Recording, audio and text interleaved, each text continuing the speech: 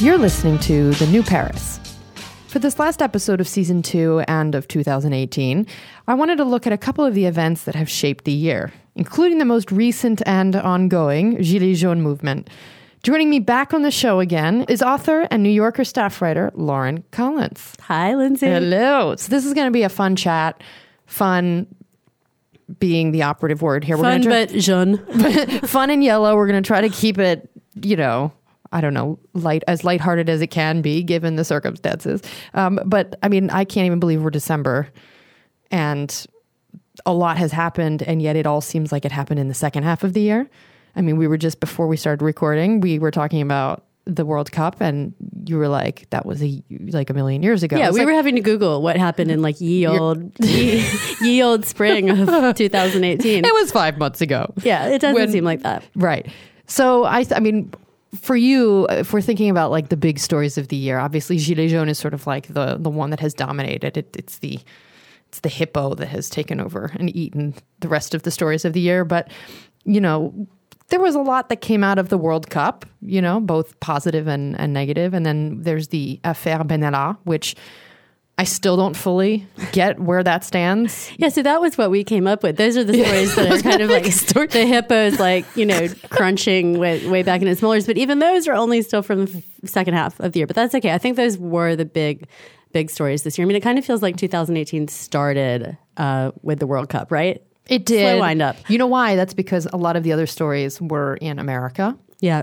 At least that's the way it feels, I think, from our position looking out. Or yeah, that was Brexit. That was whiplash because we've been paying so much attention, as Americans living in France. I mean, it's hard to, not to train your eyes on home with everything that's going on. But then the World Cup happened, and that was a fantastic moment. And it seems all the more kind of ecstatic looking back on it from the vantage point of cold, dark, fraught December 2018. And you were a big fan. I was totally into you're still it. A big fan, I guess. Yeah.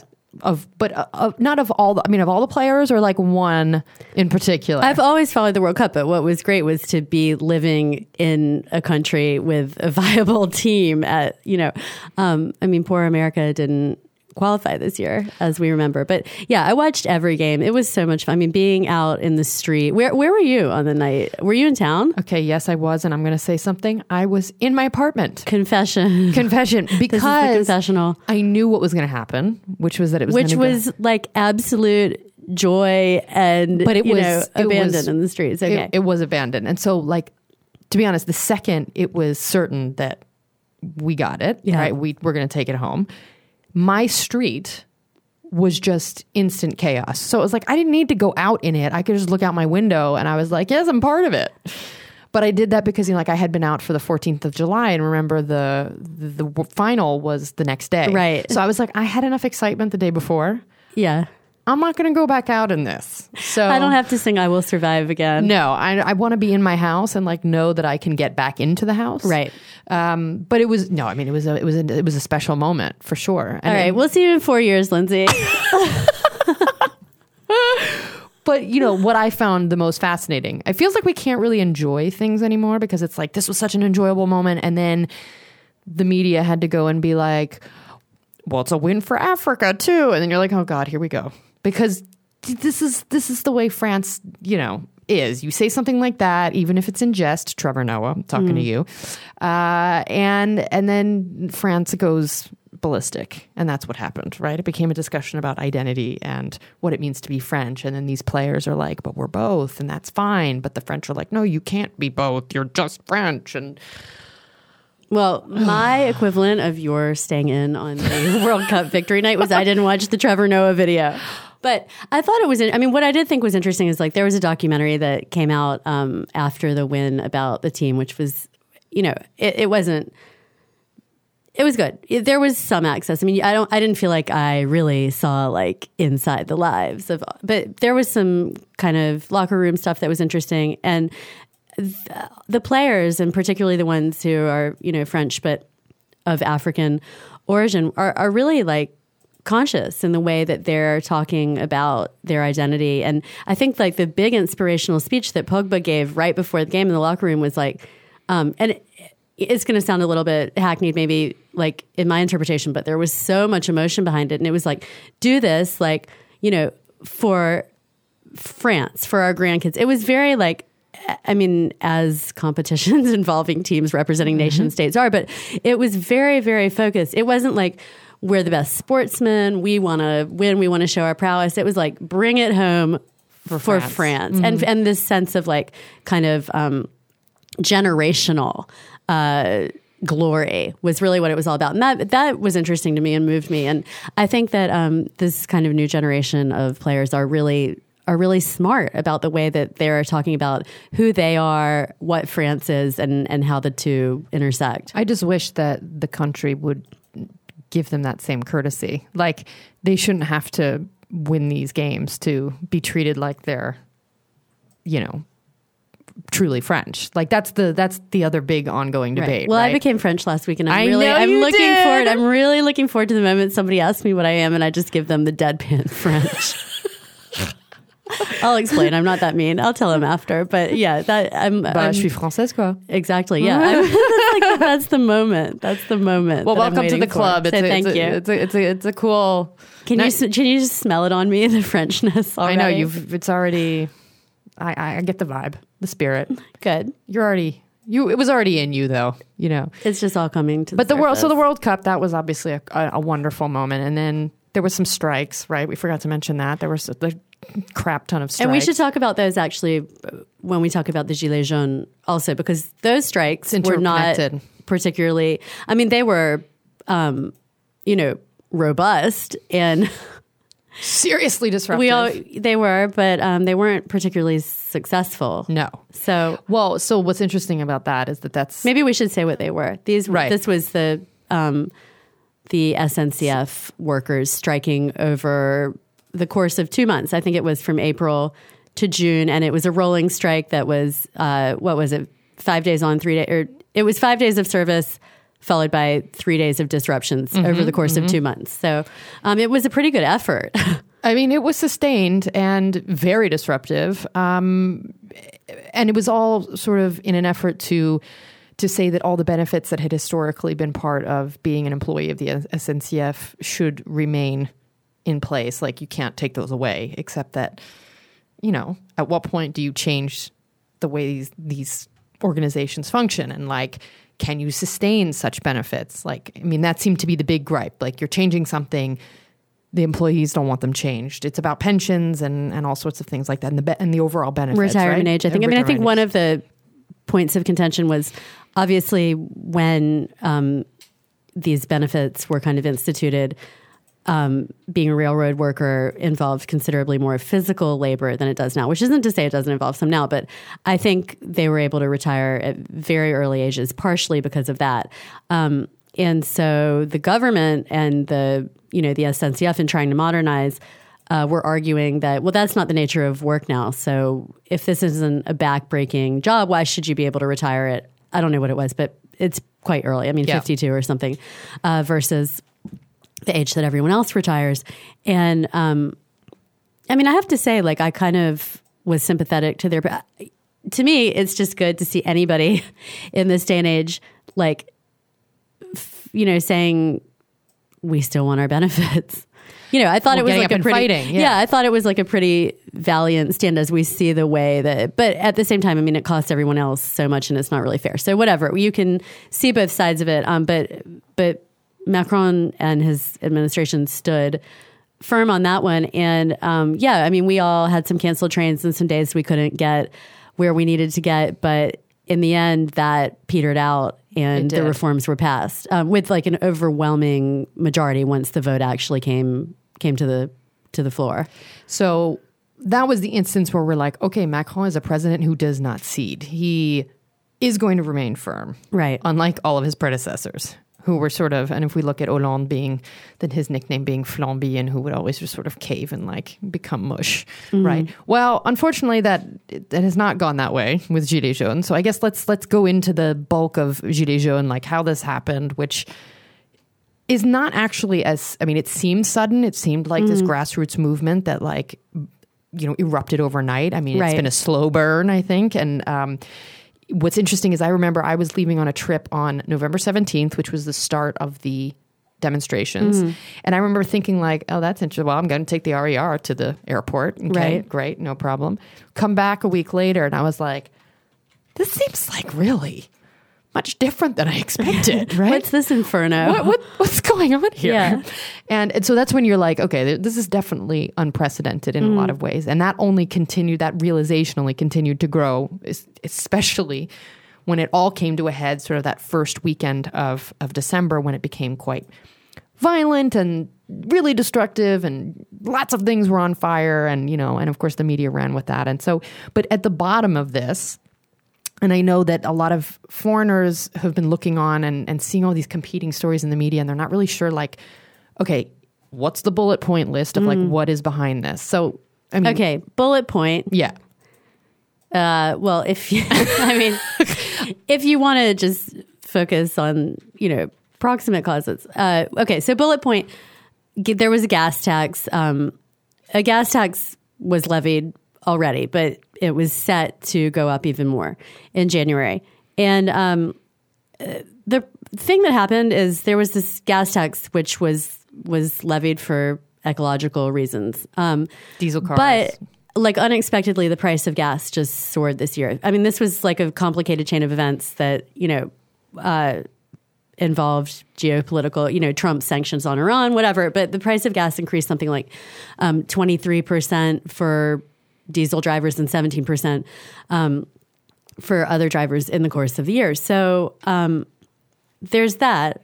And people were having trouble making ends meet. I mean, I think this also goes back much 40 further 50 years. to Oh, deindustrialization and to the, widening income inequities all over the world that are also happening in France, and to the disappearance of the middle class. So we could, the bullet points could trail way back. But the thing that kind of kicked it off was this gas tax. Yeah. And so, there are several dimensions to this. I mean, it's a complicated movement. First of all, because there's no defined leader. Right. Even its aims are, ambiguous. I mean, there are different, factions of Gilets jaunes, different people want different things. But the point is, like, people were mad about taxes, And I think when we're on the subject of taxes, it's also worth mentioning that at the very beginning of his mandate, Macron abolished a wealth tax, a tax that very wealthy people had to pay on their assets. And there may be good economic reasons for having done this. I mean, we should also mention that unemployment is slightly down in France.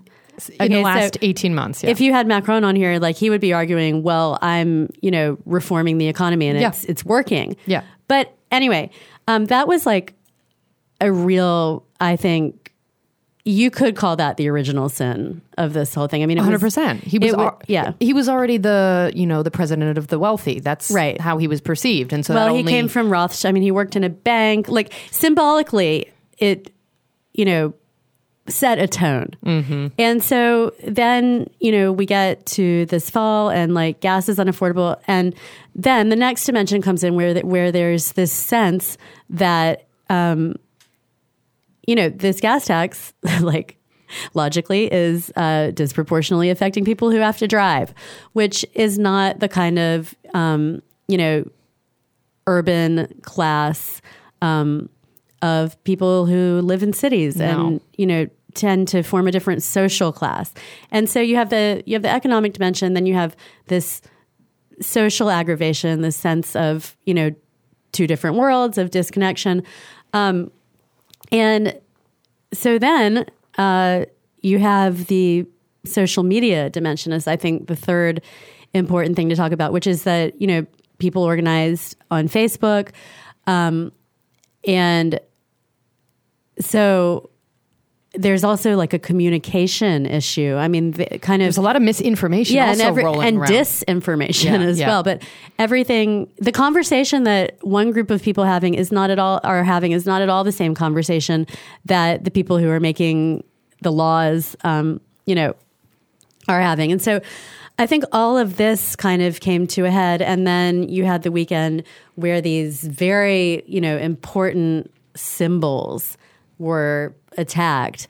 Like the Arc de Triomphe. Arc de Triomphe, this big woman's head statue that a lot of people took to be Marianne. But it wasn't. The symbol of the French Republic. I think it actually wasn't. But anyway, that was what it looked like to people. And that was the message that went out. And so anyway, this very quickly turned into like a just, crisis. Well, it was more than just we're unhappy about these things. It became an overarching anti-government, anti-Macron, you're not listening to us, and so we're going to demand that you listen to us kind of thing. And what's interesting is, like, we have to remember that Macron's party, En Marche, came out of nowhere. Right. He announced the formation of his party like a few months before the presidential campaign started. And so his whole thing was like traditional, like right and left. The traditional parties aren't working. I'm going to like totally bypass them and do something different. And so what's fascinating about the Gilets jaunes also is they're kind of like the, mirror image in a way. They're also this movement that was really unexpected, that had some kind of like circumstantial momentum and came out of nowhere and really surprised people, and managed to just completely grab a hold of the conversation in a really short time in a way that like people wouldn't have been able to anticipate. And this also comes after an entire year of, yes, the fuel tax and all of these other like very distinct things were the actual, factors that led to this. But you have to, part of the building anger was also Macron's tone this entire year. Right. Some of the one-liners you've heard him say. Yeah, there have been a number of incidents where... il suffit de traverser la rue pour trouver un boulot, whatever. Right. So this is him telling a guy who's like out of work, like, hey, well, I just saw their, like, go across the street. That's all you have to do to get a job. And so, there's just been this sense of Macron as someone who not only doesn't understand the middle and kind of working poor. Yeah. And everyone from the middle class down, but doesn't care to. And that happens to almost every politician. I don't know if it's like so unique to Macron, but he has, he tried to strike this kind of high tone in his presidency, and somewhere along the line that curdled into arrogance. For me, actually, one of the kind of revelatory or moments of that, or one of the turning signal moments of that was, I don't know if you saw the exchange where he was talking to a high school student. Yes, Manu. And the high school student was rude to him. Yeah. Like, I think he called him he definitely called him Manu. Yeah, so he's rude. Like, he should call him Monsieur le Président and c'est vous and all that. But like, it's a high school student. Just let it go. Yeah. And Macron just got, and this is partly, I think it's like, I think it's his personality. I think it's also comes out of his career and his training or whatever, but he likes to take people on in the street. Like, he likes argument. He thinks that he can prevail in rational argument. But what he doesn't understand, I think the mistake there is like, people aren't trying to have rational arguments with him. They're trying to have emotional ones. And that there's been a sense that no one is hearing the pain and the anger. And he hasn't, but he's been warned. So this is what frustrates me is that, if you read some of the French media, they've all been saying like they've spoken to economists who have said like, no, like the warnings have been sent to him about like, you ignore this more and this is what's going to happen. Right. Or, like people from his administration who have warned him. Now, I'm not saying his administration is perfect because clearly no one is advising him on a communication perspective. Like he just keeps sticking his foot in his mouth. But then he was silent. So he went from saying all these like ridiculous things. And when it first erupted very badly on that first weekend of December, he was in Argentina for the summit. And someone had said that, his reaction was like, well, I'm the president. The role of the president is to represent France abroad. So like, let the prime minister sort of handle this. I think the role of the president also in the way that the division of powers is structured is that he is supposed to throw the prime minister under the bus right, and let him take the slack. But I thought, and that was interesting. I found it really weird that he went totally underground and didn't speak on the Gilets jaunes. I didn't know whether that I found that weird as a foreigner. I wasn't sure whether that was cultural coming or if it really was weird. But I think one thing that just was one thing that was strange about that is also maybe that is what French presidents have traditionally done, but you can't do that anymore because of social media. I mean, here's where it plays into. We've talked a lot about. There's been a lot of commentary on the Gilets jaunes and social media, but what about Macron and the age of social media? Like everybody knows where you are, and even now, silence on social media is a form of speech. And I think people felt very rudderless when the country was like, oh yeah, yeah, absolutely. No, I mean his whole communication strategy needs to be rethought because it's just aggravating this existing sentiment of like he's not listening, he's not there for us. Right. So, but one of the other things that I thought was interesting, I just read a story yesterday in the New York Times that focused on the mobility issue of behind the Gilets jaunes. So you mentioned the fact that like the people who are primarily demonstrating are the ones who are supercar dependent, and a lot of those people live in areas that have declining infrastructure when it comes to either public transportation, railway, and buses. So also the services like post offices and other things like that have been decentralized. So they have to take their cars, right? So they can't even like that. I mean, I know that's, a problem not just in France, but it's one that's a particular pain point for France. And that, it's not like the frustration that comes with that and the increasing cost of gas and the increasing cost of being told, well, yes, we told you to get these diesel cars all those years ago, but now they're bad for the environment. And so you need to, get new stuff. Right. All of that, they may not understand why ecologically, like this needs to happen. But right. No, but I think it builds up. I think people understand perfectly, but what people are saying is just like, why is it on us? Our backs? I mean, one of the Gilets jaunes points that I think is very good is like, why cars? Why not airplanes? Or why do you not tax also? Because who takes airplanes and who takes cars? So to me, I mean, that was it's a very fair point, resonant point of their message, and like. Something I read that I thought was interesting too is, like the Gilets jaunes was also not only a social movement and not only a protest against the kind of decline of social services and all that, but it was like, and is a form of social life itself. I mean, I just read something where a guy was like, like being out on these roadblocks. I mean, yeah, it's cold and we're tired and all that, but I'm feeling solidarity. I'm greeting these people every day. There's community. A community. Yeah. So yeah, it's not only protesting the decline of that community, but it's serving as a form of it itself, which I think is interesting. And I think can account for some of the movement's appeal, but also, longevity and vigor. So the one element I do want to make sure we talk about is, there's been a lot of support from, non-movement participants like you and I and, just other citizens generally.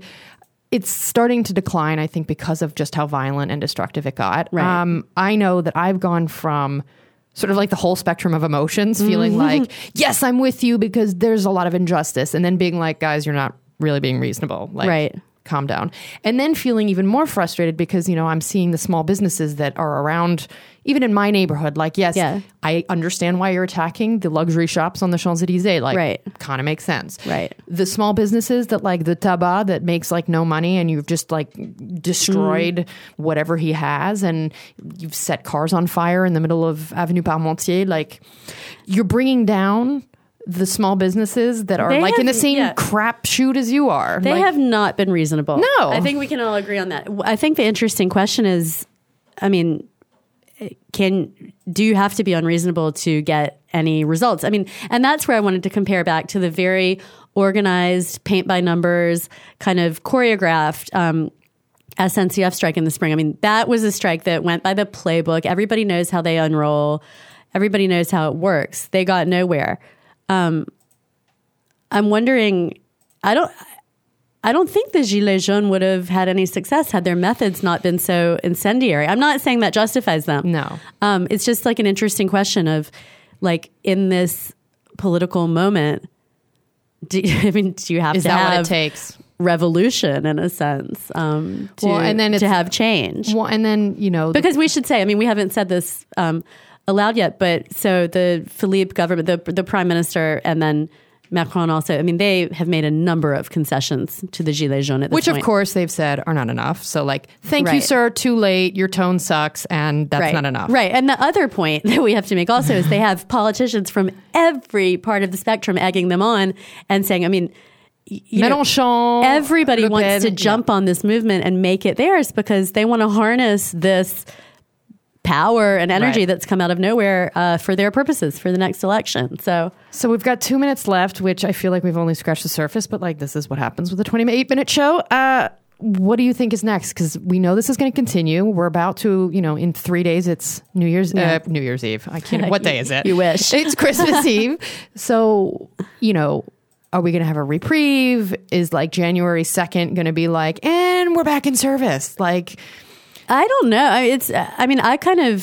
It seems like a kind of bookend. I mean, the end of the year and we have Christmas, and I would imagine, I mean, at least in terms of public support, according to the polls, and numbers of people in the street, the movement has been, weakening.